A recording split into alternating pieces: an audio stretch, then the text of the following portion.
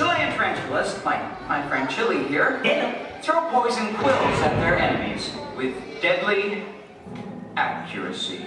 I never miss.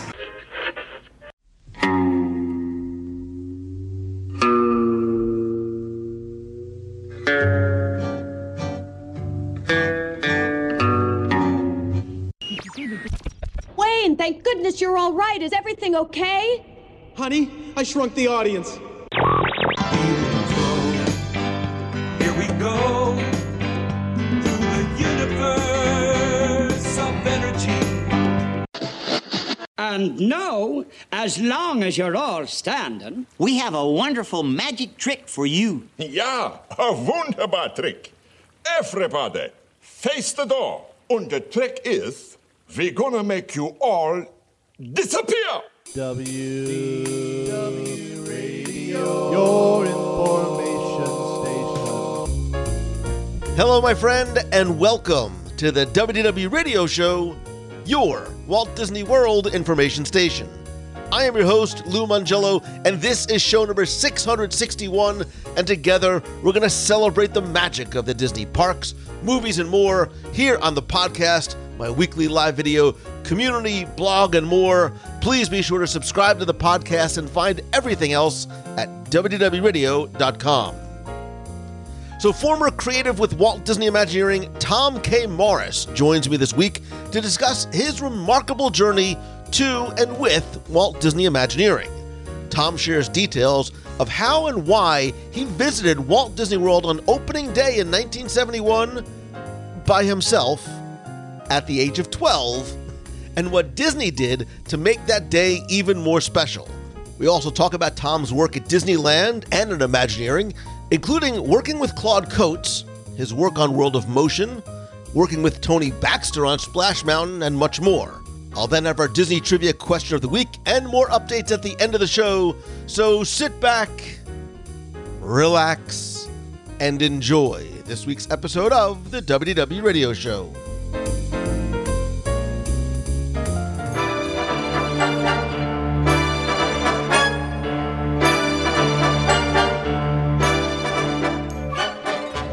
While we all know and I think understand that it does, in fact, take people to make the dreams a reality, there are sometimes so many names behind the scenes who design and create the magic we know, love, and appreciate. And today, I'm joined by someone who very appropriately, and I think in many ways, fits the bill of being both a dreamer and a doer, and someone who never let anything get in his way of what he wanted, and literally and figuratively where he wanted to go. It's a tease for what is to come. And he is somebody filled with sparks of imagination, including some sparks of imagination that he brought to literal life. He is former Imagineer Tom K. Morris. And Tom, I want to welcome you to the show. Thank you very much. It's great being here. I have been following you and your work for some time on social and I guess unknowingly in the parks for many, many years. And we had a chance to meet and chat a little bit during Walt Disney World's very hot, by the way, 50th anniversary. And I'll share a link to a video of that interview in the show notes and in the group. So I'm really excited to spend some time chatting with you today, especially because I love your story. And that's where I want to start. I'm a sucker for origin stories, and yours is fascinating to me on a number of levels. But take me back. Take us back to young Tom Morris, the kid who is a Disney fan, and even before you stepped foot into a Disney park, were a fan of what you saw on screen with animation. I think that's true. I think my earliest Disney memories, to be honest, are Disneyland. I mean, I can remember a trip that we took probably in 1962, and I was just, just on this earth, 2 or 3 years old. And I remember, parts of that a trip very vividly. And apparently we would go every year, every 4th of July. So my memories of that go way back. And I guess besides the park, it would probably be the reruns of the Mickey Mouse Club that would be on TV. And if we were really lucky, we would, get to see an animated feature in the theater or a Disney film in the theater. And but the first one that I really remember well is Mary Poppins. And that had a big effect on me. That was, such a magical film with, just everything going for it. I wanted to be in that film. I wanted to go to the places that they went. I wanted to go to London. And it kind of sparked an early interest in travel and in England and London. And so those are kind of my, early memories. But they kind of ramp up when my dad gets a summer job at Disneyland, because he was a high school teacher, and many, many high school teachers in the local area of Disneyland would get a seasonal job at Disneyland and work there when, school was out of session. And so in the spring of 1967, my dad started as a ride operator at Disneyland on the Pirates of the Caribbean, which had just opened. And so my dad, being an art teacher and also taught theater craft at the high school, would often tell me about some of the tricks. I hadn't even gone on the ride yet, but he would tell me, like, some of the things that were accomplished, from a theatrical standpoint. And I thought that was very interesting. And when I finally went on it, I was blown away. Just really, it like changed. Before that, I wanted to be an animator, but, or at least my interest in animation was developing at that time, probably parallel with suddenly, my dad told me about this organization called WED and what they did. And I think I sent them a suggestion letter at the end of 1967. I think we had gone to see Jungle Book, and there was a film that was with it called Charlie the Lonesome Cougar. And there was a log flume in it. And I thought I had the brilliant, original, never before thought of idea of a log flume ride. And I remember sending in my suggestion, my very detailed suggestion about how you would meet Paul Bunyan and all of this. And, but this was before any log ride was ever announced at Knott's Berry Farm. So I really did think it was, a new idea. But there had been, I guess there was already a couple back east, and I never got a reply. It might be in there. It might be in some file somewhere. Yeah, you eventually got a log flume ride in Disneyland. So that's true. A little bit of credit for it. Sometimes I don't think of the coincidences like that. How things circle back. It probably didn't even occur to me at the time that I was doing Splash Mountain that I had done that. So, is there some seed that is planted in you very early on, like, this is what I think I want to do? I'm so fascinated by not just what I see on stage, but what is probably going on backstage, that this is what I want to eventually create? Yeah. I had kind of four parallel interests, which were animation, film in general, architecture, and Imagineering, if you will. But Imagineering was kind of low on the totem pole because how many Imagineers are there, in the world? And my impression was there were a couple hundred, which was probably correct at that time. And it would be very, very difficult. And who knows, Walt Disney just died. And so maybe, it's something that's not going to be around much longer. So I think in those early formative years, say grade school, I think it was focused on animation at the time. And I didn't want to be an animator. I wanted to be a background artist, layout artist, or somehow be the creator, the director, the writer of the production, and not necessarily the animator. So I am anxious to get to what I think is the most fascinating part, really, of not just your story, but really what is still your childhood. Because before you even maybe say, this is where I want to go and work, you said, this is where I want to go and play. Because in October of 1971, Walt Disney World is opening. If I'm doing the math correctly, you're about 12 years old, and nothing was going to get in the way of little Tom Morris going to Walt Disney World. No. Share that story. It's a story I kind of put out of my head for, 30 or 40 years.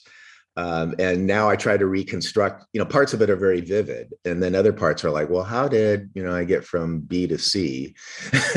I can tell you what sparked the notion was that I had recently come across some old souvenir guides of Disneyland. And I was interested in, Disneyland history and Disneyland in general.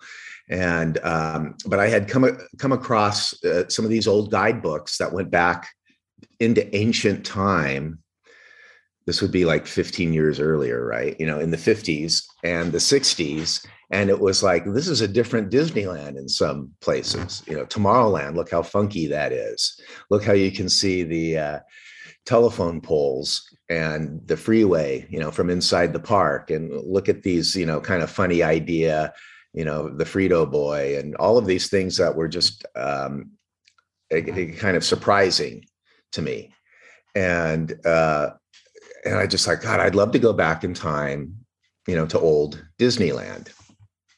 And I had a handful of other friends that were also very interested in Disneyland, not quite as fanatically as I was, but they were pretty interested in it too. So we, and I should kind of back up a little bit. Walt Disney World in Southern California was kind of in the same rumor mill as the Haunted Mansion was.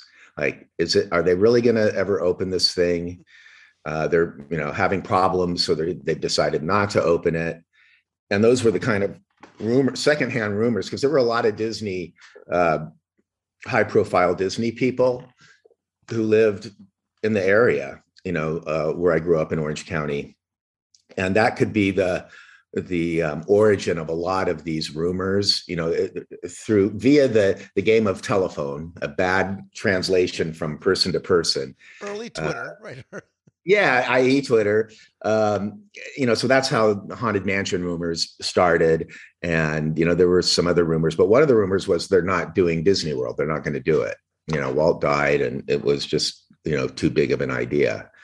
And so I kind of went, according to that notion for quite a while until it was, the news that it was actually opening in 1971, October 71, finally came around, which probably wasn't until late 1970 or early 1971. And the actual kind of confirmation of that came when that Look magazine came out with Mickey Mouse on the cover, which was, I think in the spring of 71. And it actually had photos of parts of the park that were already finished, like Main Street and the Haunted Mansion.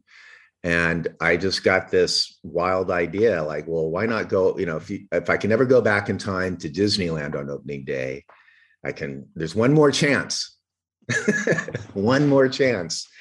And so my other friends thought that was a good idea too. So we were all kind of planning on going out there, for a couple of days and we could all spring together and get a room because we had a brochure. I think, one of us had written in. And so we got a pamphlet that said, $23 for the Contemporary Hotel, or $25 if you want a tower room. And it's like, yeah, let's spring for it and get a tower room and all of this. And I wrote a letter to them. I still have the reply somewhere, basically, requesting a room for that weekend. And they said, well, we'd like to accommodate you, but you have to be with an adult, which makes sense.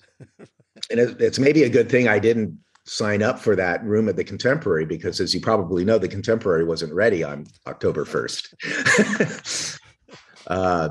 So eventually my other friends kind of backed out of it as they realized kind of how far-fetched the scheme was.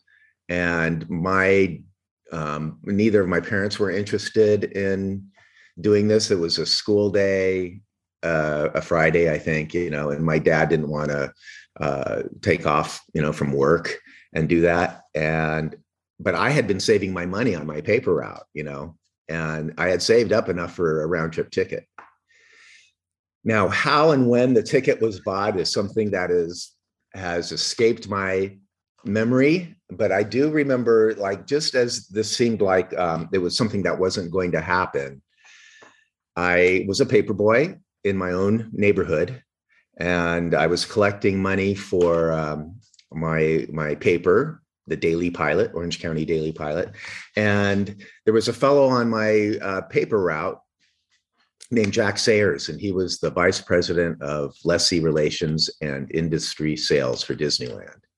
And I think I kind of knew that, but I didn't know he was involved in Walt Disney World. But he had a big Timex clock face as a table in his patio, that I'd walk past to ring his doorbell, to collect for the paper. And he said, "Oh yeah, that used to be on the train station," So I knew he had something to do with Disneyland. Anyway, when I was collecting papers, it was probably in September sometime, early September, collecting money from him. I went to the door and he said, "Oh, please put a vacation stop between, September 30th and October 5th, because I'm going to be away, for that week." And I said, "Well, I'll tell my substitute because I'm going to be away too." And he said, "Well, where are you going?" I said, "I'm going to Disney World in Florida." And he goes, "That's where I'm going." So he quickly made arrangements for me to be taken care of when I arrived out there. And I'm pretty certain he must have had a conversation with my mom and dad about how I would be taken care of when I got there, to not worry, and that I'll be in good hands. But the thing was that at that point, I hadn't made the plan to stay overnight. It was just to go out there and come back. And my mom and dad called my uncle, who lived at the time in Atlanta, and they agreed to take me. I would fly from Orlando that evening to Atlanta and spend the weekend with my aunt and uncle. And that all sounded like a good plan. So, I had relatives quickly at the other end of this crazy journey. But I love the fact that, but yeah. you were ready to go on your own. Like, you had no problem. I probably would have backed out if there wasn't anyone out there to, take care of this. And so, I think I was just about at that point, like probably when I said, "Oh, I'm going out there too," I already in my head told myself I'm not really going out there. So, because I don't think I knew that he had anything to do with Walt Disney World. I just knew that, oh, he's someone important at Disneyland. And then, it kind of ironically, I did not meet with him out there because Jack was, his reason for being out there, besides being out there for the opening, was to finish the deal with Eastern Airlines and get it signed for If You Had Wings. So he was wining and dining the Eastern Airlines people. I found out, 45 years later. That's why I didn't see him out there. That's why he wasn't at the dinner that night. So yeah, I did that. And when I got to the airport on September 30th, it was a red-eye flight out to Orlando so that I'd arrive there first thing in the morning on a Delta flight. I suddenly got scared, like, okay, I got to really go through with this. And I had never been on a plane before. And so suddenly, the scale of the idea, hit me. And the gods had been angered slightly by my insolence. And so this flight, it was to Atlanta and then switch off from Atlanta to Orlando, but from LA to Atlanta, flying over Texas and in that area, Louisiana, terrible, terrible storm. Terrible turbulence, lightning, and the stewardesses, as they were called back then, were frightened too. I could see it on their faces. I mean, we were really, doing a wild Bronco ride through the sky, and I was scared to death. I was certain it was God getting back at me. Nightmare at 30,000 feet, right? Exactly. And then, I must have been tired by the time I got, I didn't really sleep. So I got out there, but I don't remember being tired. I just but I think that accounts for some of the memory lapse. Like I can't remember. I can just barely remember the ride from the airport to Disney World, and that it just seemed like it took forever, and that it was in the middle of nowhere, and it was just trees, trees, trees, trees. And I'd still like to find out. There's a way to find out who that was, but I haven't found it out yet. Who took me there? It was in a white Walt Disney World truck. Someone picked me up there, and then when I arrived there was a VIP hostess waiting for me, and then the adventure began. Yeah, and not only was the airport, it wasn't even MCO back then. The small little airport that it was different, but yeah, but as well as Orlando, there certainly wasn't a lot built up. But even Walt Disney World, I think a lot of people, Tom, don't realize that opening day 1971 is not what we would expect it to be like in 2021, where there is just a mass of people wall to wall. For the most part, I mean, tell me, I want you to share your memories, obviously, but the park itself was not very crowded that opening day, right? No. The whole place wasn't crowded. I was driven right up to the TTC, where someone took a photo of me and the VIP guide, and we hopped on the monorail and went first to the Polynesian Hotel, where I was to be interrogated by the press in a little room that was off the lobby on the first floor. And I don't know how long I was in there, but I was just get me out and get me to the Magic Kingdom.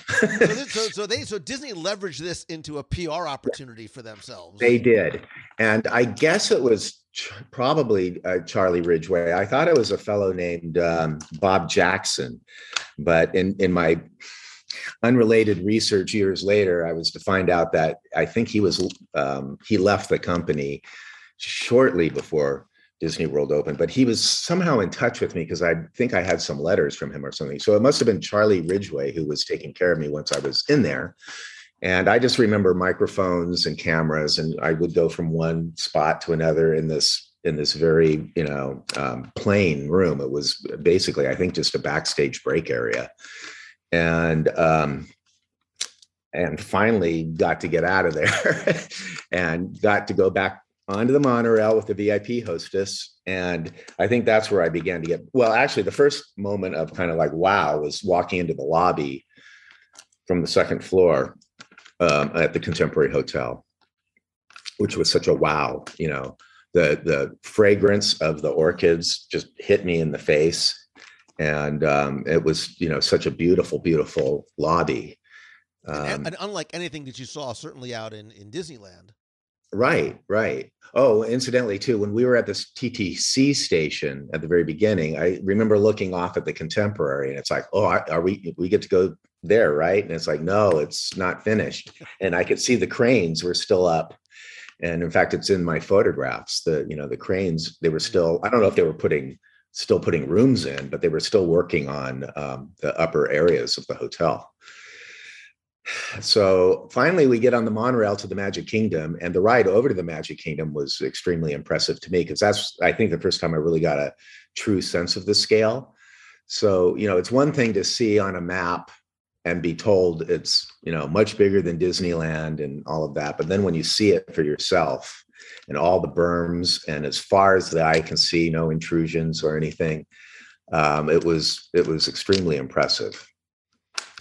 Right, because unlike especially the early days in Disneyland, that was not very much the case. But just if you can briefly talk about that day, both the memories of the obvious comparisons that you were probably making to Disneyland, as well as some of the special privileges that you were afforded as being, because you really were sort of a guest at that point. Right. And I don't mean like a regular day guest. You were like a guest of Disney. Yeah, it was great. Well, so when we got to the Magic Kingdom, which was around 11 o'clock, I did notice, like, where are all the people?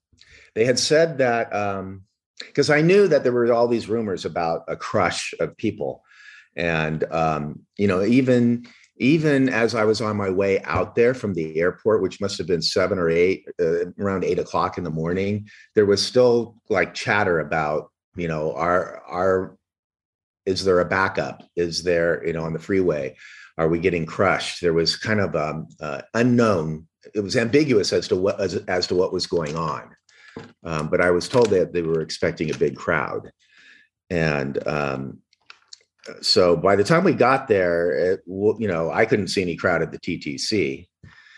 And they had said that they had already had the first family in and a parade for them. And I kind of felt, oh, shoot, missed it, But we got into the Magic Kingdom and I was taken over to the City Hall and transferred to another caretaker, if you will. So the VIP hostess took me over there and I was met by a woman named Joanne Modica, who was one of Jack Lindquist's assistants or secretaries. And she would be my escort for the rest of the day. And I don't remember now. It was funny. Someone recently asked me, well, did you sign the VIP or did you sign the guest book when you were in there? And I'm like, probably. But that's a good, I could have, if I had thought of that a year ago, I could have tracked it down because I tracked down Ed Sato's. I had someone at the archives track down. It was easy to do. Ed Sato's signature in the Preview Center guest book from that prior summer. So then we were on our way, and I think there may have been another interview or two there at City Hall. And finally, we were on our way. And so my impressions were, Main Street in general felt the same to me. But when we got to the hub, close to the hub, I could see this, the big monoliths of Tomorrowland, and that was really cool looking. And so that was the first, wow, this is different and impressive. I thought it was really neat. I took a picture. I also took a picture of construction that was going on behind what would be the Circle Vision building, which I didn't know until later because I thought, well, that would be too early for it to be If You Had Wings. So it's probably I remember there was a cafeteria back there. So maybe it was for that. But I learned later it was for If You Had Wings. They had already started the box and they hadn't yet signed the deal with Easter, apparently. But you couldn't go into Tomorrowland. It was closed. None of the shows were ready, except for the Skyway station. So later on, I'll talk about that. But so we walked around the hub there, but the first place I wanted to go was Liberty Square, because that was one of those elusive things like the Haunted Mansion that appears on a Disneyland map and never opens, never comes to be. It's always in the future. And finally, there's a Liberty Square that I get to go into. So we went over to Liberty Square and walked through that and made a beeline for the Haunted Mansion because that was my favorite attraction at Disneyland. And my first special privilege was because there was no one there. We were the only ones in that foyer and in the stretching room. They let me take flash pictures. But now I only had 3 rolls, so I had to choose very wisely. So I ended up, I think, only taking 2 or 3 shots in the Haunted Mansion, one inside the stretching rooms and one of the singing busts. And I think there was another one in there somewhere. It's so funny because you're living every person's dream to be in the mansion by yourself and taking pictures. And I think people can't relate to the fact of, what do you mean you only had 3 rolls of film? Right. It was a consideration you had to sort of take into account at the time.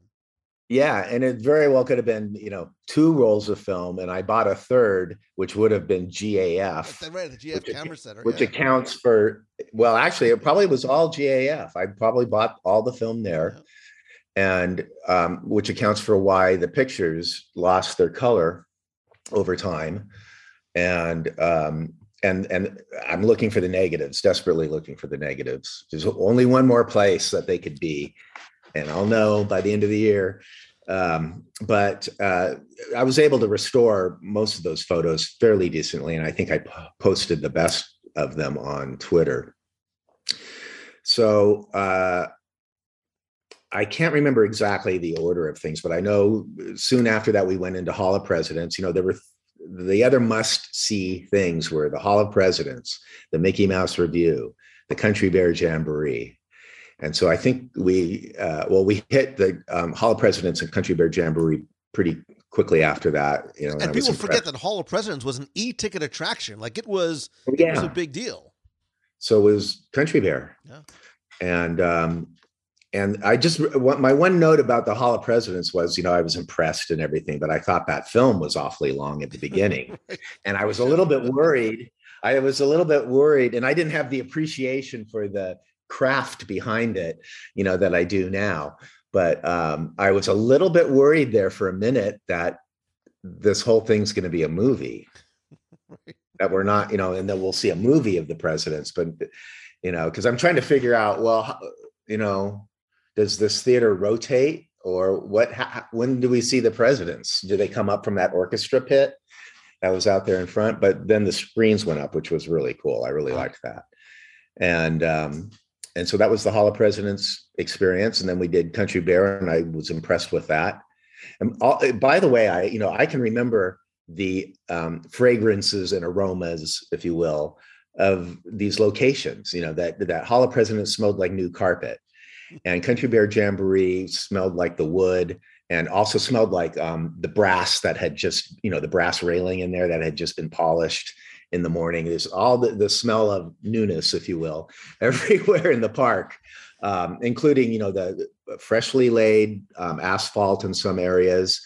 On my Twitter posts, you'll see in Frontierland and in Liberty Square how they had just slurried the night before. There's no footprints or anything, and they didn't finish it in Liberty Square. So you can see the division of where the new slurry was applied the night before, because it's bright red, it's bright brick red, and then the kind of more, faded below it, next to it. And so I was making all these weird little mental notes. Also, the smell of mulch, because they had, it was new planting. So I lived in a neighborhood that was fairly new. And they were also adding, little neighborhoods to it. It was actually a cellular greenbelt community, which another thing I didn't find out until much later had a connection to Disney. But I remember that smell of the mulch and the sod, and I'm like, this smells like home right here. It was in Frontierland and parts of the hub where it smelled like they had just, put the mulch in, bark, and also places where they had just stained the railings, any wood railings or anything. So it was this very interesting and odd combination of fresh, either paint or stain, or asphalt, slurry, mulch. And then in the case of a new carpet when you went into an interior. And then the Polynesian Hotel, which had a little bit of that, but it was mixed in, most powerfully with the orchid aroma. It's interesting how our olfactory senses are the ones that are most closely tied to memories, right? You're talking about the things that you smell even more than the things that you saw or experienced. Because I'll get some of those here and there over time, and I go, oh, that, it'll take me back. And the poly still pretty much smells that way to this day. There's still that aroma minus the freshly stained, woodwork. Why do I notice those things as a 12-year-old? I don't know. Well, I was going to say, and I think that's one thing that's intriguing about your story was not just that you're making suggestions that eventually come to pass for attractions, but the things that you noticed, the things that you were taking in, and the things that stuck with you so many years later. Let's fast forward a little bit, because at some point you say, this is the place that I want to go, that I want to work. And sometimes it's not what you know, but who you know, right? Let's go back to you must have the best paper route in the world, because not only was someone like Jack Sayers and on your paper route, but you had people like Thurl Ravenscraft, on your paper route. But you once again tap into Jack when you're looking to go from kid that's flying across country to visit Walt Disney World to kid that now wants to get a job at Walt Disney World just a couple of years later. I'm sorry, Disneyland just a couple of years later. Right. Yeah. And so, I just asked him kind of glibly or, almost facetiously if there were any job openings at Disneyland. And I think I had perhaps on a previous trip seen some of the balloon sellers who certainly didn't look like they were 18 years old. So I might have mentioned, like, it looks like some of the balloon sellers might be younger. Oh, yes, they are. That's Nat Lewis and his operation. I can give him a call and see if he has any openings. And he did. And I can't believe I did that, And this is just going into, I'm in high school. And, now I'm working there on weekends. Right, because you weren't actually old enough to be hired by Disney. Like, this was sort of your backdoor way into working at Disneyland. Right. It was a sneaky way to get free access into Disneyland, essentially.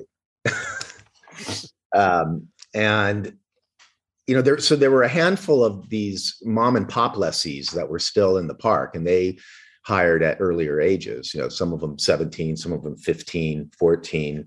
And of course the parades, had some roles in them that were for younger kids. So at the very tender age of 14, I had a weekend job there. And it turned out being a good idea, but it was another thing where I'm like going, oh my God, what have I gotten myself into? And I'm not going to quit the job after asking the vice president, one of the key vice presidents of the park, if he'd help me out with that. So I forged ahead with it, and eventually you get little raises and little promotions. So after a year, I'm like, well, I might as well stick with this. And they were, started to build Space Mountain, and it was right next to the balloon room. And so that, was interesting for me. And so I guess, I was able to kind of, work through it, I guess.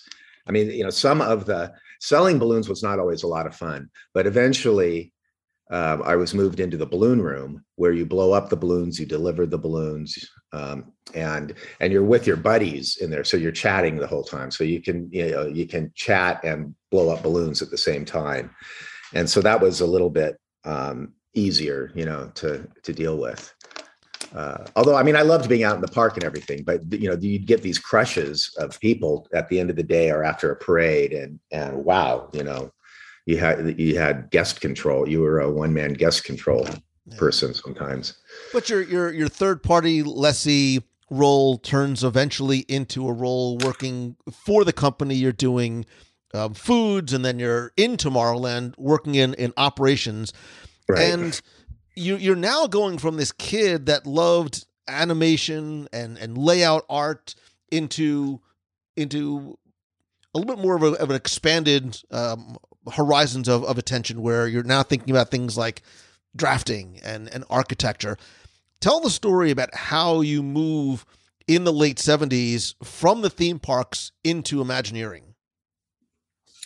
It was kind of another unexpected happenstance, but what happened was around 1978, I believe they, began to announce their seriousness about going ahead with the Epcot project at Walt Disney World and Tokyo Disneyland. There had been, they had been writing about it in the annual reports, and it had been a thing that had been kind of brewing. But then it was becoming more and more apparent that they were going to go ahead with these two projects. And at Disneyland, I think they had already had this kind of career planning and placement program where they hire from within, and so you could submit your resume, but they moved it into a kind of a higher gear when this happened in 1970, I think at the beginning of 1978. And you could submit your resume and you could submit your portfolio. And now they were kind of aggressively advertising it in the company newsletters, and that we need so many hundred people to do all of this work. And it's not just artists, we need draftsmen, artists, accountants, schedulers, planners, project managers, yada, yada, yada. And need is the right word. I mean, they're headhunting at this point. Yeah. They're headhunting. And so out of kind of like, well, what have I got to lose?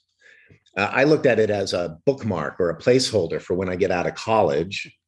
Maybe, I'll have a little bit of a head start, because some people will have reviewed my portfolio.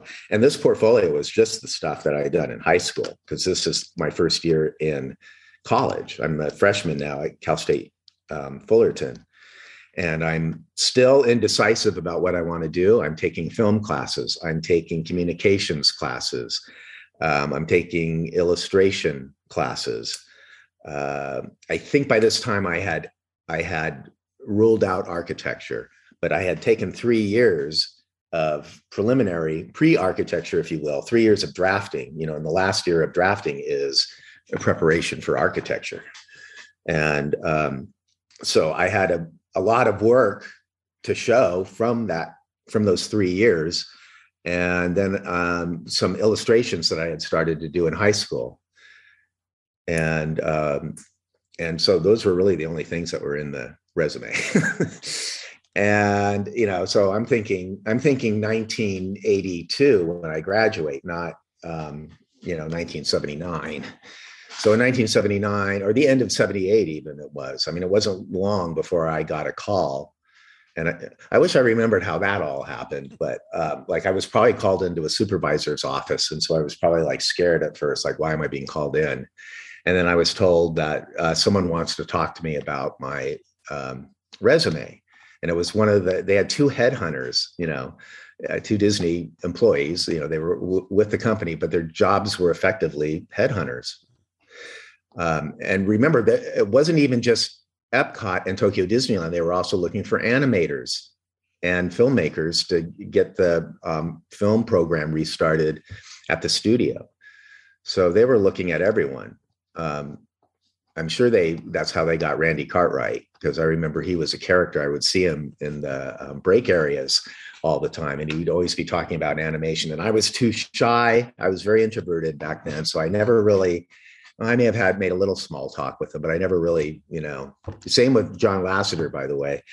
I remember having lunch with him one time in between the cafeteria there. And I was, he was saying that how he was going to Cal Arts, and I was just listening, earnestly listening to him. But he said, it's very hard to get into, and something like that. You have to have, taken life drawing to get in. He was talking about the animation program. And so anyway, that all that was happening. And they were also, they would have town halls, not just once a year, but it seemed like they'd have them a couple times a year, where in the Lincoln Theater, and they would do it 4 times a day. And they would take you through the company, what's going on in the company, the rest of the company. And so they were showing, all of these really cool sizzle reels for Epcot and Tokyo Disneyland and the studio and all of that. And it was starting to sound more and more intriguing, as an idea to work at maybe Imagineering. So the first year in college, I was indecisive. I was taking, taking all of the different things I was interested in, thinking I would eventually, at the end of 2 years, I'll figure it out and I'll transfer to UCLA or USC or wherever I needed to go.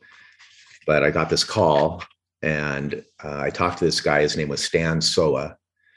And he said, we're going to need you, do you build models? I think that was the first thing he asked. Do you build models? And it's like, well, that's something I've been wanting to start to do. And I had met Tony Baxter, a year or two earlier. And he took me through his portfolio and his body of work. And it's like, well, he does models. I've never done a model before. I didn't realize how easy it was.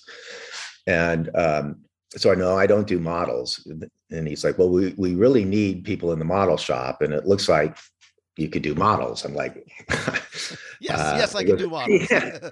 Yeah. Or somehow he got it in his head that, I'd be good for doing models. And, but he said, how about architecture and drafting? I mean, you've got a great, some great examples here. Clearly, you know how to do that. And I said, yeah, I'm not interested in necessarily being a draftsman, maybe something in the architectural design department, which was a name I just made up at that moment. And, but I was thinking, well, I wouldn't mind designing buildings. My that's what I did. That was some of what was in my portfolio. And there was a breadth of styles. You know, there was a half timber Bavarian building and a futuristic building and, you know, a contemporary building, all these different styles. So clearly that was something that I could do. Anyway, next thing I know, I'm interviewing at WED by George Windrum, who was head of the show set design department. And he's like, yeah, we could use you right away. And this was like November of 79. And so I started January. I thought, what the heck, I'll do this. This will probably last a year. I'll do it for work experience. And who knows, you know, maybe I'll get to do something interesting. Because my career description when I started was apprentice draftsman. But, so, I but mean, it's gotta. But in my head, I'm going to do some, you know, grunt work for a while. Right. Everybody, you got to sort of you got to put in some of those. Yeah. Oh, absolutely. But you're in the building, quote unquote. You're sort of in the building with the people who were, you know, you're sort of Imagineering heroes, right? You're in the same. Yes. You're in the same places as a Ward Kimball and a Mark Davis, yes. and you have this. And I love the fact that you knew who these people were, right? Sort of before, you know, now we sort of know them as legends, but at the time, you're a fan of the work of Claude. You know who Claude Coates is. You're a fan of his work, and now you're in the building with him. Right. And I'm still shy and introverted. So Tony introduced me to several of those folks. And they were all, you know, very nice and everything. But I didn't know how much, you know, I didn't know if I was welcome to just go wandering into their offices and, you know, striking up a conversation. So regrettably, I didn't do very much of that. And I wish I had. But wandering around that building, yeah. I mean, I was also at what I call a friction point physically in the building. I was at the crossroads of the architecture, graphics, and model shop on the first floor on a main artery. So I was like, my cubicle was at Hollywood and Vine in the building. And in show set design, that's the discipline where most of the input and most of the disciplines come together. That's where you look for all of the kind of conflicts. And, you know, if there's an air conditioning duct that's running through the middle of the sets, so I mean, that's where the engineers are going there, the mechanical engineers, electrical engineers, show designers, art directors, they're all constantly in that space. And so I didn't know who people like Jack Martin Smith were, or Bob Clatworthy. You know, later I find out that they're big Hollywood art directors who had directed these, you know, huge films, and they were there just, you know, working on some aspect of the Energy Pavilion or some aspect of the World of Motion. And they're all, you know, Walter Tyler was another one. And so in addition to the known, you know, the ones who I knew about, like Mark Davis, Claude Coates, et cetera, there were these other ones that were there specifically for Epcot, who had come from the high ranks of film art direction. And that's what you were working on, right? So you're working on things like World of Motion, and you're designing, you know, temples and pagodas and yeah, right. And you know, we'll sort of call it one of the lost scenes, the hot air balloon scene that maybe doesn't make it, but you do capture the attention of Claude Coates. You know, he sees some of the work that you're doing, and all of a sudden the person who is your hero, maybe you were too shy to, recognizes the not just the quantity, but the quality of the work that you're doing. I think so. I mean, you know, I often wonder about how that all happened so quickly. And because, you know, I did the grunt work for 2 weeks and then I was, you know, actually designing things, you know, like phone booths and stuff like that for the Land Pavilion, and then World of Motion, and then the scene for World of Motion. And I think it was Claude who requested it. Maybe Tony said, there's a guy, you know, who's pretty good, who just started, that you might want to take a look at it. I don't know how it happened. But it happened. And so, you know, I made this attempt to come up with a scene, and what I had been given were a stack of color Xeroxes of French hot air balloons. That was it. That was my input. because I guess the original idea was they were going to be projected on a screen. And at some point they realized, well, there's more room in this space than we thought. It looks like a big empty room. So we're going to have to put, something in there.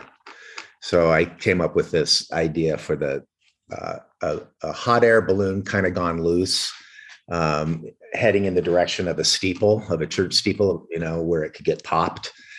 And, so I had the French dude with the wig and a goat or goats in the basket, and the French guy had his hat and he's like waving, kind of not realizing that the balloon's about to hit the steeple, and the goat's trying to warn him, it's like, trying to, and so Claude felt it was too complicated or not a quick enough read, but he liked the buildings that I designed. So the building stayed, the balloon in that position stayed, I think the steeple didn't.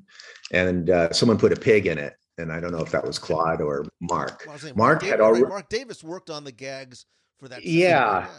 Well, someday I'll know the chronology of all this, but I think Mark had already finished his consultant assignment on World of Motion, and so he wasn't in the mix that I know of. But then I heard that they did bring him back again for another small round, and that could have been where the pig was brought in. Let's just say that Mark was inspired. Mark was inspired by your ideas and just. I don't know. And the pencil chicken scratches, as someone referred them to, as, I wished I was a better quick sketch artist. I mean, I could do it if I spent a lot of time. I could actually do a really professional looking sketch, but this is like quick. And I'm not that person yet who cranks stuff out, at high speed. And so they were kind of, well, they weren't so bad after I looked at them, over all those years, but I was almost embarrassed in some ways. I mean, because no one ever said, oh, those are really good. That's a really good idea. I never got that. It was just like, well, it was like a Walt, like that'll work. Yeah, I guess so. Yeah, I guess so. It never happened, in those first couple of years, because I remember putting out a lot of sketches for Journey into Imagination for what the building might look like, and nobody ever responded to any of them. It was worse than someone saying that's not a very good sketch, or that's a bad idea. It's just like ignoring it. Just give me completely. Right? At least going down the right path. Yeah. And I did one of them that, wasn't too far away from what they ended up with. It might have inspired Dan Buzet to come up with the idea for the 2 silver halide crystals that he came up with. Mine was like basically like a diamond, with rock work around it as if it was the setting. And I had that sketch for a long time, and now I don't know where it is, because some stuff over time, when you go from office to office to office to office, it seems like, you lose a folder every time. Yeah. Somehow. And there's a lot that I want to get into about it, Journey into Imagination. But before sort of moving down to there, I want to just get a sense, as we were talking, realizing that you're at Imagineering when Epcot is really sort of coming together, and Epcot as a whole, from the whatever Walt had in his mind to what Imagineering and Disney decided sort of to make it be, was so very different than anything Disney had done before. Can you give a sense of what the emotion, the feeling, the thought process was, just sort of the overall feeling among the Imagineers of what you were creating for what would eventually be Epcot? I think there was a lot of excitement and pride behind what we were doing, because we, in some ways, many ways, we felt like we were, helping save the world.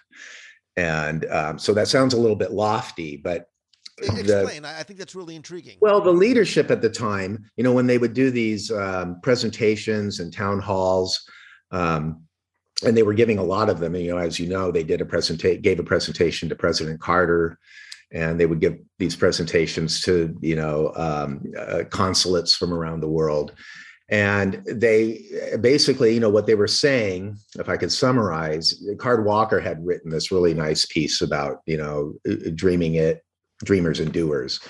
And he said, it's basically, he was saying it's the responsibility of this company, after having learned over the decades how to communicate with people, how to personally treat people, how to organize spaces and places and move people, both physically and emotionally, and with all these environmental innovations that they had incorporated into Walt Disney World and Disneyland, things like people movers and the energy system that they had established, and the trash removal system that they had established in Magic Kingdom, and the central energy plants, all of that stuff. What he was saying was, now, we owe it to the world, basically, to put this in action. And if we don't do it, who else in the world is prepared to do it? There's no other, people don't trust companies. They don't trust the government. They don't trust academia. At the time was true. And Disney is about the only name that is trusted out there. So we owe it, to Walt and to the world to do this project. So that was kind of the spirit. Which also, I have to imagine, puts an enormous amount of pressure on you. Yeah. Individually and collectively as Imagineering. Well, yes. I tried to get that, as much as I could into the Imagination Pavilion. And I remember, there were many of us who kind of were cynical about the world of motion, because we felt that there wasn't enough, here's what we're doing for tomorrow. There was this vague thing at the end of it, that kind of cityscape sort of thing. Right, we're selling cars for General Motors, right? Yeah, they weren't saying we're getting into electric cars and here's one that you can, see or experience. So we were kind of like, that was kind of like the one that we kind of, snubbed our noses at. But other than that, we all felt that we were, and by the way, I ended up loving that World of Motion. It was a lot of fun. But with the exception of that, I think we all felt that we were doing something that was really important, that would impact young people as they go through it, and might affect their career choices, which it ended up being very true. And so there was a purpose. It was a project with a purpose, and it really, it was a lot of fun. I mean, there was a little bit of that at Disneyland Paris too. We're creating the most beautiful Magic Kingdom park, but Epcot was like, we're really doing something different here, and we might change the world. And you did. I mean, not to sort of, it's not hyperbole to say that Epcot did change the world, and certainly, as somebody who was a kid going to Epcot in 1982, very much profoundly impacted people in meaningful ways that maybe you didn't even consider as you're sitting there, at your drafting table. Yeah. And, years later, I would find out, certain people in the professions would say, I was inspired to become an architect by going through Journey into Imagination. That was Chad Oppenheim, the architect down in Miami. He does fantastic places and spaces that are all sustainable and environmentally friendly. And filmmakers, gosh, I can't pull them all out of the air right now, but I mean, I've heard several examples. Astronauts, some of the younger astronauts who were inspired, to get into science. So I think it did really have an impact in that way. And, and there are things that you can see in various communities from time to time, and malls and public spaces where you can see they're definitely borrowing from Epcot Center. And I think that Walt would be proud, because while we may not know what he may have had in his mind's eye as he was staring up at the ceiling in those last days in the hospital, I think exactly what you said is probably what he wanted. He wanted it to have an impact on people. How it was executed and what the pavilions and attractions looks like almost is less important than the overall impact it has. Oh, absolutely. And I think he really did have a passion for creating an intelligently laid out community that didn't require or depend on the automobile, which could have been one of the reasons that, in that day and age, it didn't go forward, because they needed help from from companies like General Motors and Ford. But I think what's lost on some people is that, they'll say, well, it probably wasn't a practical idea. And, how are you going to make sure everyone has the latest toaster and microwave? And it's like, it wasn't really about that. It wasn't about even the style of the building, the building, that would look out of date now. It was about how you organize a town, and how you have the, higher density in the center and the lower density outside, and you still can have a car, but when you drive out of your garage, you drive down into an underground tunnel and get out. The whole city is walkable from one end to the other, or you can take a people mover, or you can take a monorail for greater distances. And parts of that in pieces have been demonstrated across the nation, but it hasn't been demonstrated as an entire organism that include a monorail and a people mover.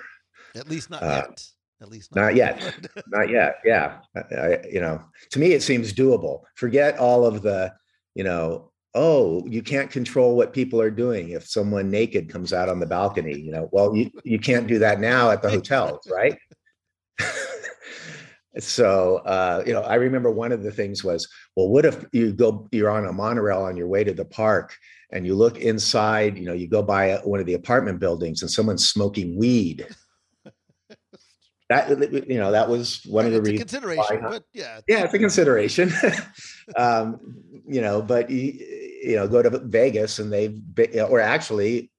it's in a small way, Americana here in Glendale, California, is a little tiny Epcot where people are living above the community, the public space below. And of course, it's very small, and it doesn't, it doesn't have a monorail or a people mover. It doesn't need one. But showing how you can integrate living spaces where people actually own their home, and a family-friendly environment that's appealing and is well taken care of. They're not, mutually exclusive. Well, I think many of some of the, at the time, fanciful visions of what the future might be, what we were thinking in the 50s and early 60s, are coming to fruition now. So it might just take a little bit longer to execute properly on what that vision was. And Tom, one of the things I am most fascinated with, as I think many people are, is the Imagination Pavilion, specifically Journey to Imagination as a whole. And I think this is a fascinating, very deep rabbit hole that I would like to go down with you. Maybe we'll save this for a part 2, so we can give imagination its due, because I know that you have stories that have never been shared before, and really I think people have never heard before, that I think are going to be very, very interesting. But let's stay a little bit in specifically Walt Disney World, because you did work in Disneyland. We'll talk about eventually your work over in Paris as well. But in Walt Disney World, you also worked on other classic attractions. You worked on Splash Mountain, for example, which I think is, especially now, interesting because of the upcoming changes. Talk a little bit about working with Tony on that attraction, and specifically where your sort of quote unquote handprints lie on it. Right. My handprints lie on the one at Disneyland, where we built the first one. And that all started back in 1984. And before that, there had been some teams working on a log ride idea at the request of Dick Nunes, who had been, pushing WDI at the time, to look into doing something that could go head to head with the one at Knott's Berry Farm. But with Epcot and all these other things going on, it was always kind of a low priority. But finally, so after Epcot opened, there was a big layoff, and I was certain I was going to go. I mean, I was all getting ready to go back to school, and but they kept me. And Tony was working on new Tomorrowland ideas. That was like always a thing that was kind of a constant, some kind of an update to Tomorrowland. And they had been talking to talking with George Lucas about some kind of a Star Wars involvement. So I was cooking up some plans for that. And that was kind of an on again, off again thing. Then this log ride thing came up, and Tony was being pressured by Dick Nunes, and therefore, others at WDI, to come up with a log ride idea. So he go screaming, "I submitted this to you people 25 years ago." I might have done that, or I might have forgotten by then. It's funny, you get so busy sometimes that you don't have time to look back. Now I have plenty of time to look back, and that's all I'm doing. And I'm having fun doing it. But so what I can't remember exactly is if at that point in time he had already determined he wanted it to be based on Song of the South, but I remember it was shortly thereafter, if not at the very beginning, it was shortly thereafter. And we talked about it because, we were looking at different themes, and I think we may have, like, for briefly, just, for the sake of doing it, looked at The Rescuers, which was, took place in the Bayou. And it seemed like, it could be kind of fun with an Evan Rood, kind of a theme or something. But there just wasn't enough in the film, and particularly music. And both Tony and I are big believers in the power of music driving the story and driving the experience. And so Song of the South was the one that kept coming back because locationally, we knew that this was going to go somewhere on the West Side.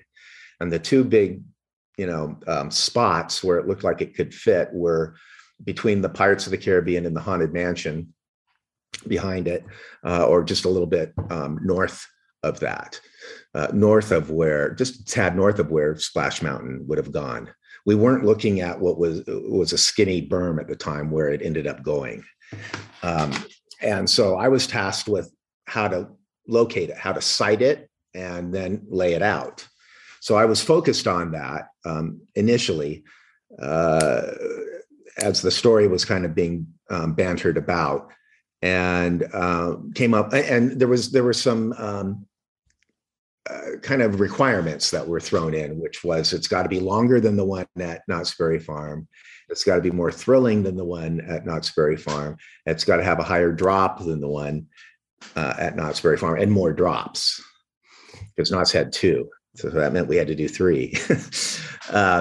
And so those were kind of my metrics that they gave me. And I was also helping kind of figure out, what would make sense song-wise and story-wise. And so I remember thinking, like, dropping into How Do You Do would be kind of a neat, sort of a thing. I didn't come up with most of the show scenes eventually, but I think I plotted out kind of, just a basic How Do You Do, and laughing place moment. And so I was doing these layouts. It was we were looking at the space between Pirates and Mansion, behind the train station.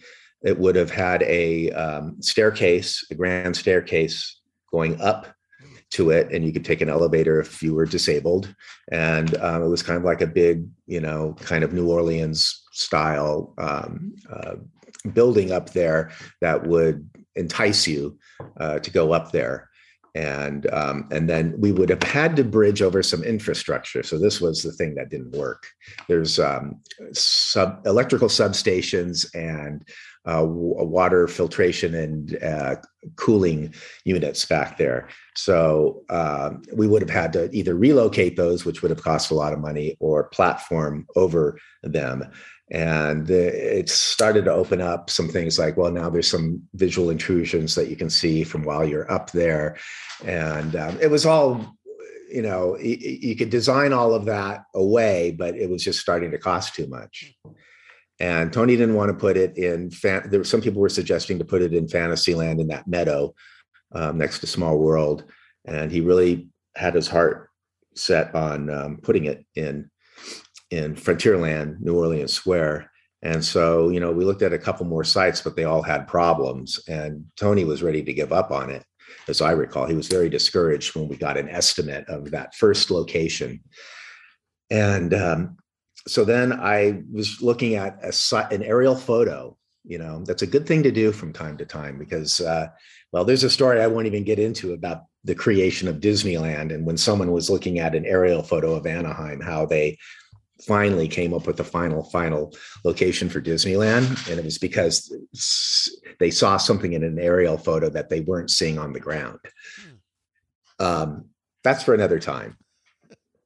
But I saw this little skinny piece of berm north of the Haunted Mansion that separated the Haunted Mansion area from Bear Country at the time. And there was just the only thing, there kind of in the way was bathrooms. There was a large bathroom building snuggled up along that berm. And I just started to take my toolkit, of log ride parts that I had developed, the metrics, the run out, the lifts, the drops, the turns, and all of that. And I wanted to see if I could lay it out on that berm because, maybe if it's out behind Haunted Mansion, it's Southern Georgia clay, and then you've got New Orleans. And so I don't, if we get those cypress trees tall enough, it won't be too much of an intrusion on the Haunted Mansion. And I remember Tony coming by at one point going, "Oh, good luck."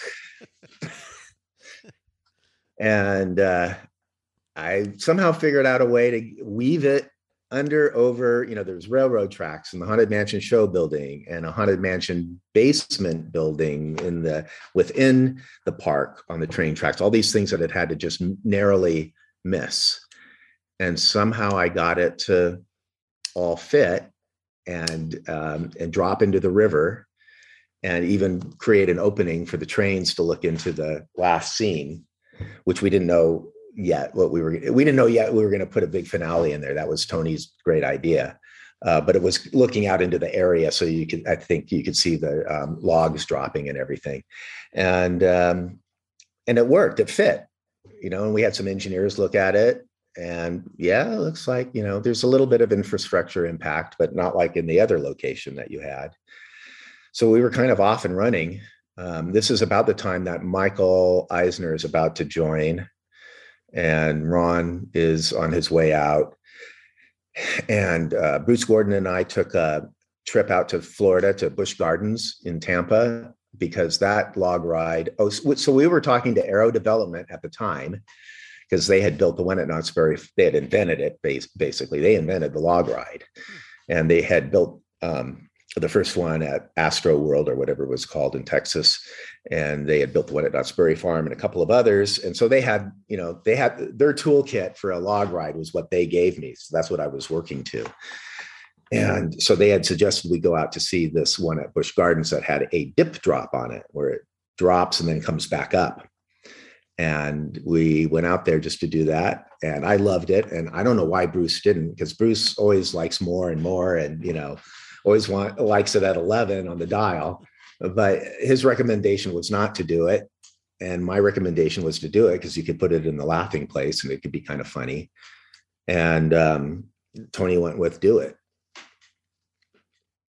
So I did what was kind of a final layout for estimating and, a preliminary or concept schematic level drawing of it. And to make sure it was accurate, they sent, so Aero was going to be one of several bidders. They didn't want to promise Aero the job. So they brought in another person who had worked with Aero, but had formed his own company. His name was Don Newfarmer. And he was the water hydraulic engineer for Pirates of the Caribbean, who engineered Pirates of the Caribbean years earlier. And basically invented the first log ride, had laid out the one at Knott's Berry Farm. So I had him side by side with me. It's kind of a story that I've heard Bob Gurr tell about when he had to design the Matterhorn and he didn't know trigonometry. Because what I didn't know was that there were all sorts of dynamics that I wasn't taking into consideration with my toolkit. And so this guy, Don Newfarmer, set me straight right away and basically did the important calculations that were needed for each individual drop. And also, there's a weird thing with a gravity-based water ride versus Pirates or Small World, which are being pushed by jets. But a log flume is water pulling the gravity in the log down. So there's some different dynamics. And so I had a lot of scenes that were spec'd out at, you're moving through them at 4 to 5 feet per second. And he said, that won't work. Water won't flow at 4 to 5 feet per second for a sustained amount of time. You have to either target it at 2 to 3 or 7 and over. Like, that's like a weird voodoo thing, but so I incorporated all those calculations in, and I think we worked side by side for a couple of weeks, and I came up with the final track plan. That was eventually, I left the project to work. I was sent down to Disneyland to work on a whole bunch of different things. So this was my time to do the learning at the park. So I just finished up the preliminary ride layout and had helped lay out the scenes, and had determined where some of the scenes would go. And that's what they ended up using, because I just saw the second pass at the layout yesterday at the Van Eaton auction. I'm like, God, that looks like something. That looks really familiar. And I looked at it and go, well, it's 1986, so it's right after I finished up on it, and or maybe sometime after I finished up on it. But it was essentially the same track layout. They took out one little corner of it, in a budget reduction moment, but it was still, it still ended up being a nice 11 or 12 minute attraction with 3 drops in it, and very highly satisfying. By the time they were building it and it opened, I was living in Paris, so I was never part of the celebrations or the opening for that. So I saw it, not until I came back from Paris. Well, I think it's an interesting time to talk about Splash Mountain for a number of reasons.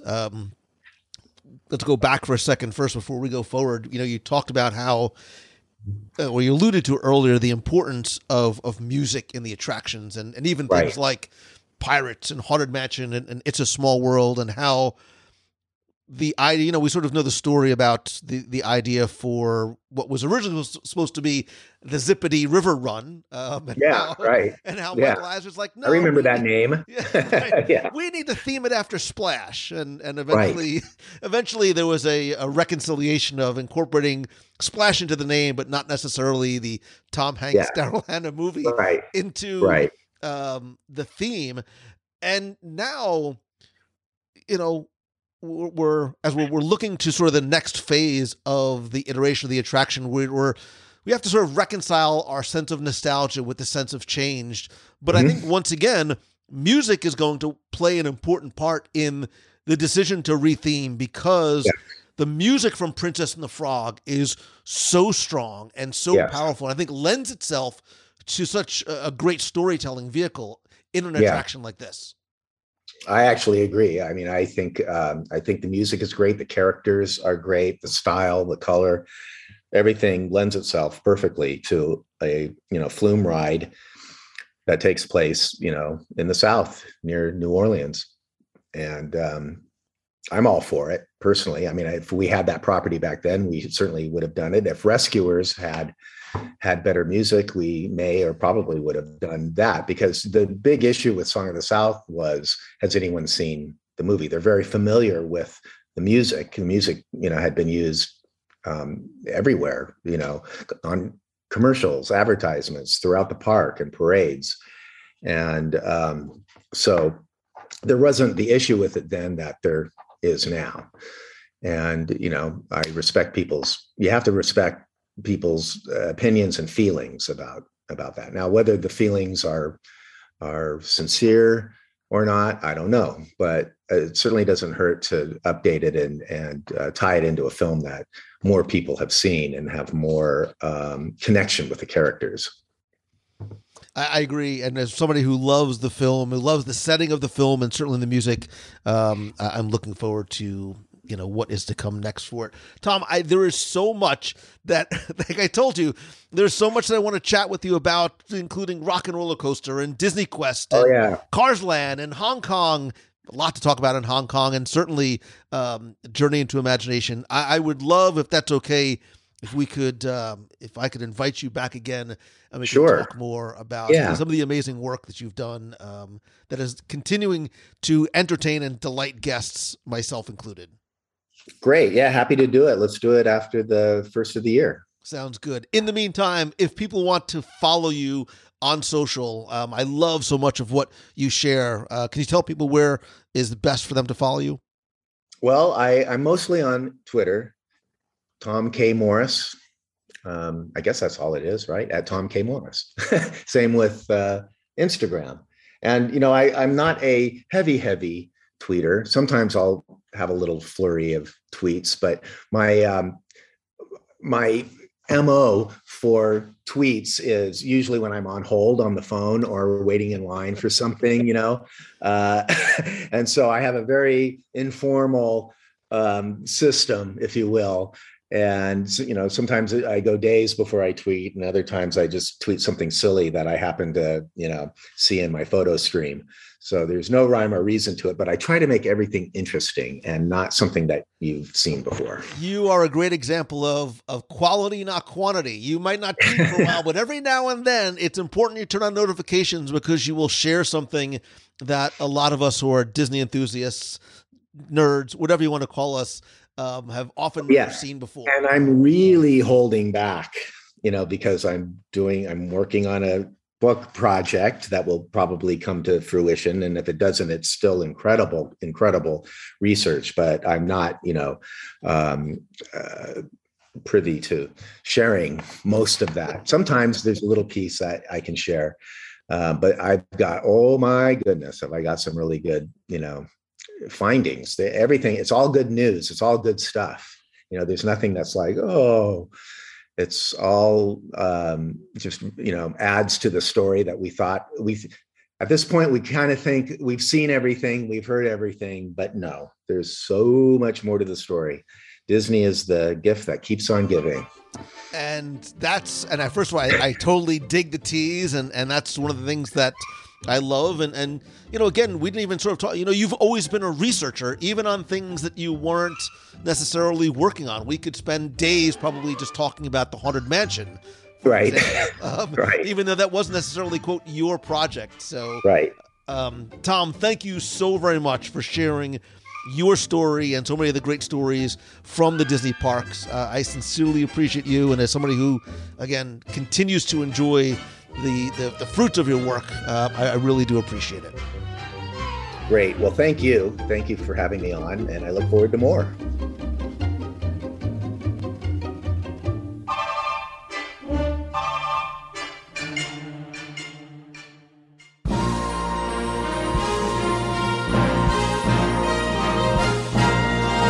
It's time for our Walt Disney World Trivia Question of the Week, where I invite you to test your knowledge of Walt Disney World's history or see how well you pay attention to the details in what you see, hear, or remember. If you think you know the answer, you can enter for a chance to win a Disney prize package. And this week's trivia contest is once again brought to you by you. And what I mean by that is that as part of the WDW Radio Nation, you literally help bring every episode of WDW Radio to life. Every live broadcast from the parks, all the contests and the giveaways, they're all thanks to, by, for, and because of you. You can find out how you can help the show for as little as $1 per month and get cool exclusive rewards every month, including scavenger hunts, trivia quests, group video calls. We have a private Facebook group, shirts, stickers, monthly care packages, early access and discounts to special events, and much more. You can find out more and join the nation by going to wdwradio.com/support. Now, before we get to this week's question, we're going to go back, review last week's, and select our winner. So last week we went to Magic Kingdom and back in time a little bit because I told you that model and actress Tyra Banks, who's currently host of Dancing with the Stars, was once a star herself in what Walt Disney World attraction? First, thanks to the hundreds of you who entered, got this one correct, or were at least very creative in your answers, because the correct answer is the extraterrestrial alien encounter. Now, if you remember that attraction, once you got into the Tomorrowland Interplanetary Convention Center, there was a welcome video from XS Tech, the corporation, showing some of their latest technologies. We saw a little bit from Chairman Clench saying if something couldn't be done with XS, it shouldn't be done at all. And if you paid close attention, you noticed that the alien XS Tech representative featured in that video was Tyra Banks, although her voice was actually dubbed over. You can learn more in our very deep dive into our DSI Disney Scene investigation of extraterrestrial alien encounter back on show 363. And last week's winner, randomly selected, is Lana Hart. So Lana, congratulations. I will get your prize package out to you right away. If you played last week and didn't win, that's okay, because here's your next chance to enter in this week's Walt Disney World Trivia Challenge. So it is somehow Christmas in just a couple of days, and I love Muppet Christmas Carol, which you can obviously find on Disney+. And as I was watching it for the 73rd time, like the lamp, not the rat, I started thinking about the Muppets in Walt Disney World. And if you actually go back to show 251, I did an entire episode about the Muppets in Walt Disney World. A look back, a look forward, the marriage of Disney and the Muppets, the TV specials, the shows, the attractions, what could have been, and the future of the Muppets in the Disney parks. And if you go back and listen, it might actually help you with this week's trivia challenge, because tell me, in Muppet Vision 3D at Disney's Hollywood Studios, who gives the safety narration in the pre-show to the attraction? You have until Sunday, December 26th at 11:59 p.m. Eastern to go to WDWRadio.com, click on this week's podcast. This week, once again, you're going to play for the WDW Radio pin and keychain, which you can only get as contest prizes. I'm also going to throw in a bonus surprise prize, and because it's Christmas, I'm also going to throw in an extra special WDW Radio Christmas mystery package. So good luck, Merry Christmas, and have fun.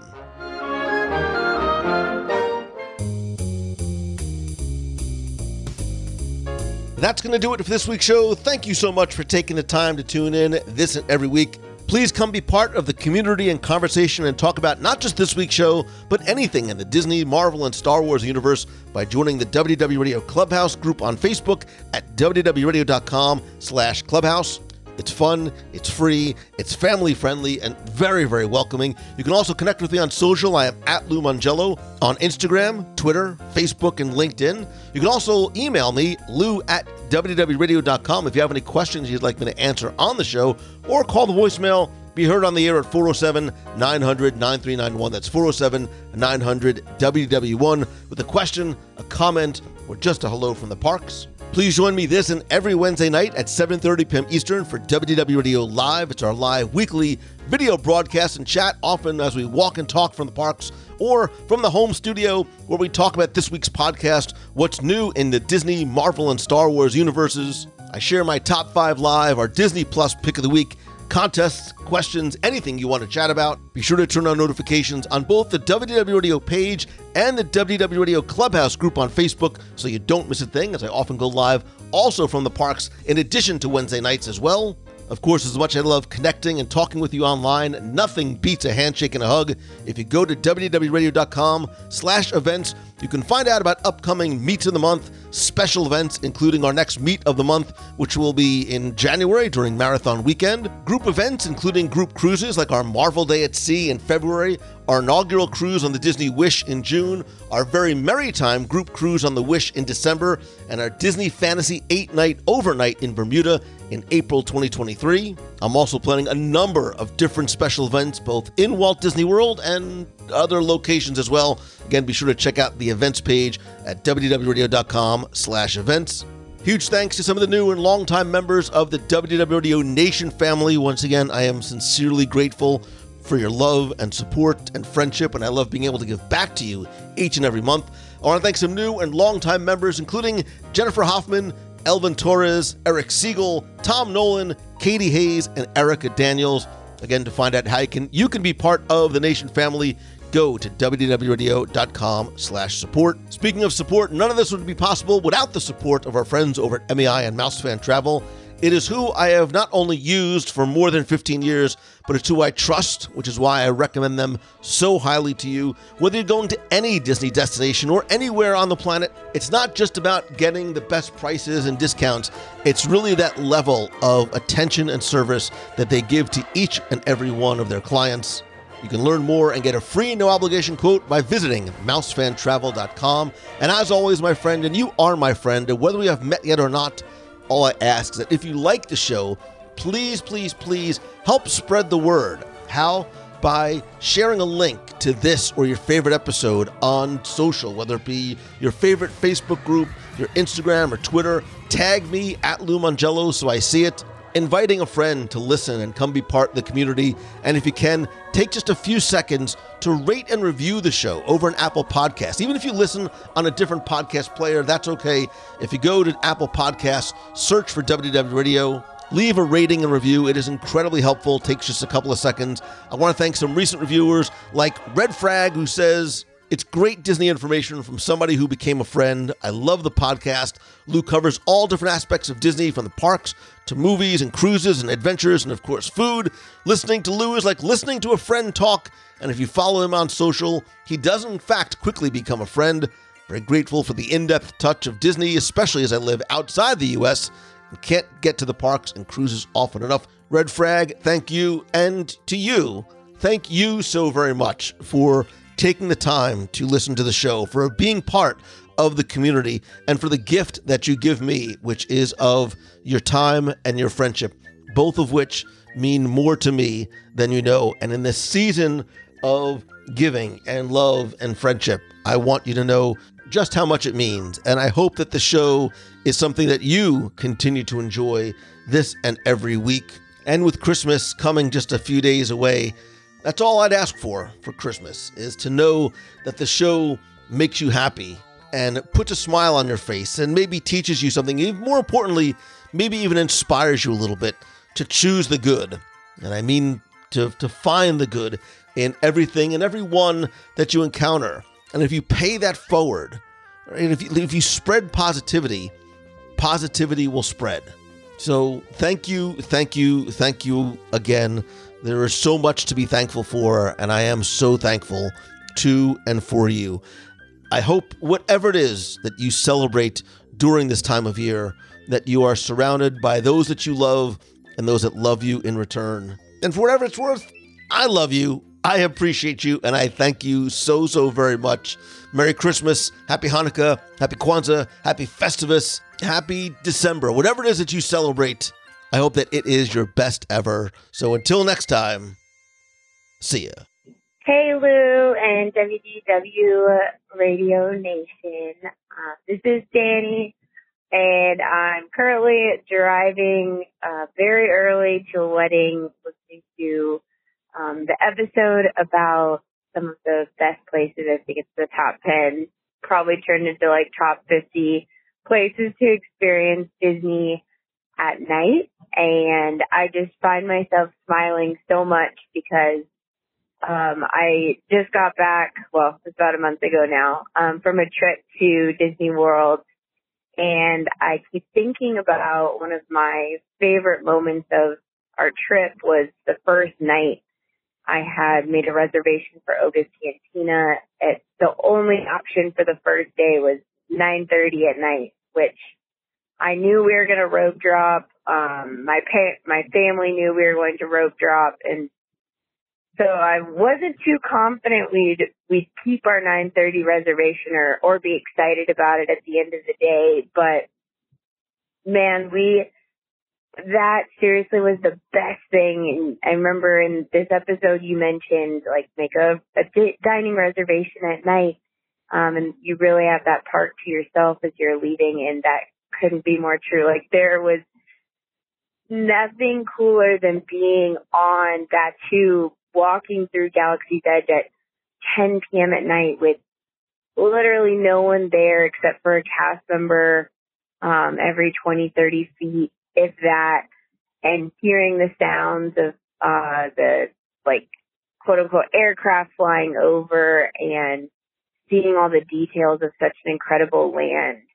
And then once you leave Galaxy's Edge and you're walking Sunset Boulevard, just leaving the parks, and now at the 50th anniversary, all the statues, my family and I were literally skipping from statue to statue so we could see each one of them. And there was no one there, and we really just got to take in everything around us.